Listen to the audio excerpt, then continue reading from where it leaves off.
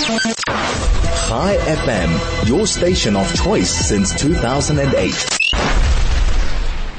Joining us now is Adele Mckenzie, editor at the Southern and East African Tourism Update. Adele, good afternoon. Thank you for joining us. Thank you, Michael. And nice to be here. Yes, and great to have you on board, and everything of the best for 2023 in the tourism industry, which we are about to discuss and unpack, looking at the tourism investment plans for 2023. But before we do that, there's quite a contentious issue going on at the moment regarding the sponsorship of Tottenham Hotspurs, this plan to sponsor them for tourism purposes. Your take on this? Okay, well, I want to clarify something. I was actually at an SA Tourism press conference today. So there is a plan, but the plan has not been finalized. Okay. It still has to go through a number of hoops, including the Minister of Tourism. The SA Tourism Board has provisionally or conditionally said that it makes commercial sense, but there's quite a number of processes it still has to go through before it gets approved. I can understand why it's a contentious issue. The tourism industry has been through a lot post-COVID, also impacted by service delivery issues like electricity, load shedding, all sorts of things. So yes, it is a contentious issue, but I also do see the reasoning behind it, as explained today by the acting CEO of SA Tourism, stating that it's not about soccer, but it really is about spin-offs. It's about the benefit to the tourism industry. Am I correct in saying right? Exactly, and reaching as far and wide an audience as possible. Okay. And sports events, particularly events like the English Premier League, are very widely watched.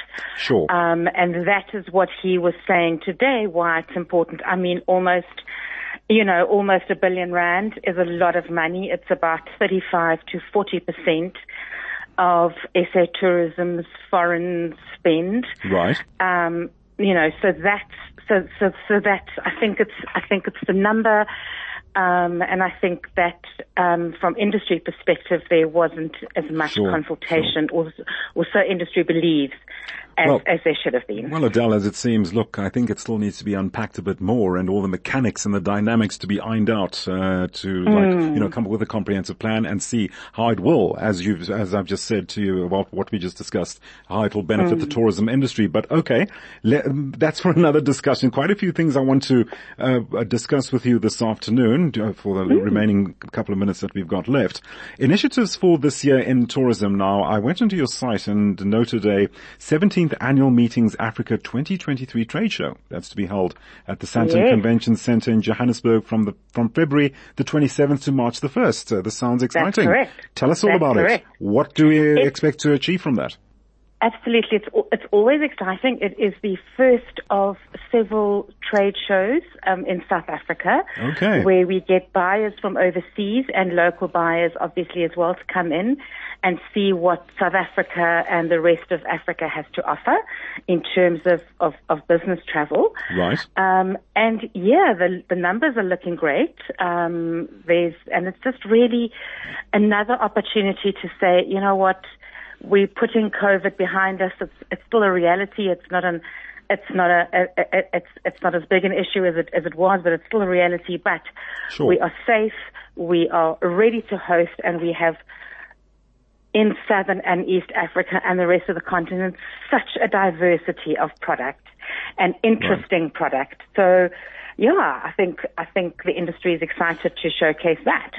Something else I wanted to touch on too, a couple of weeks ago, we were in the matric brag results era. So now with schoolgoers, school leavers now looking to see what to do with themselves and what have you, that industry market at the tourism industry at the market, what is that offering this year? Can they look forward to something exciting in terms of employment and opportunity? Absolutely, absolutely. I think a lot still needs to be done to formalize entrance to the market. Right. But there are lots of learnerships involved, and it's so diverse. You can go into the hospitality industry, sure, back of office, front of office. You can be a travel agent. You can be, and I tell you what, it is one of the most exciting industries to be in. It's hard work. It's really hard work, but it reaps its reward. Absolutely, exactly, absolutely. But yes, there's a diversity of products. A lot of the hotels offer internships.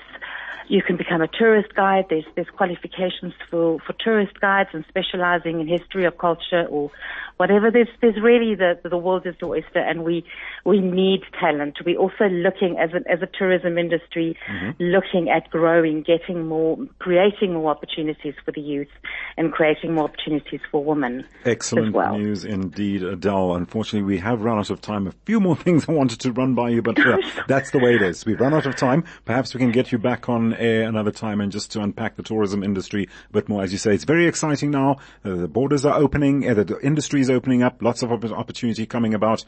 Adele, everything of the best for 2023, and thanks for joining us this afternoon. Adele Mckenzie, editor at the Southern and East African Tourism Update, giving us a breakdown on where the tourism industry stands right now. Sounds very encouraging.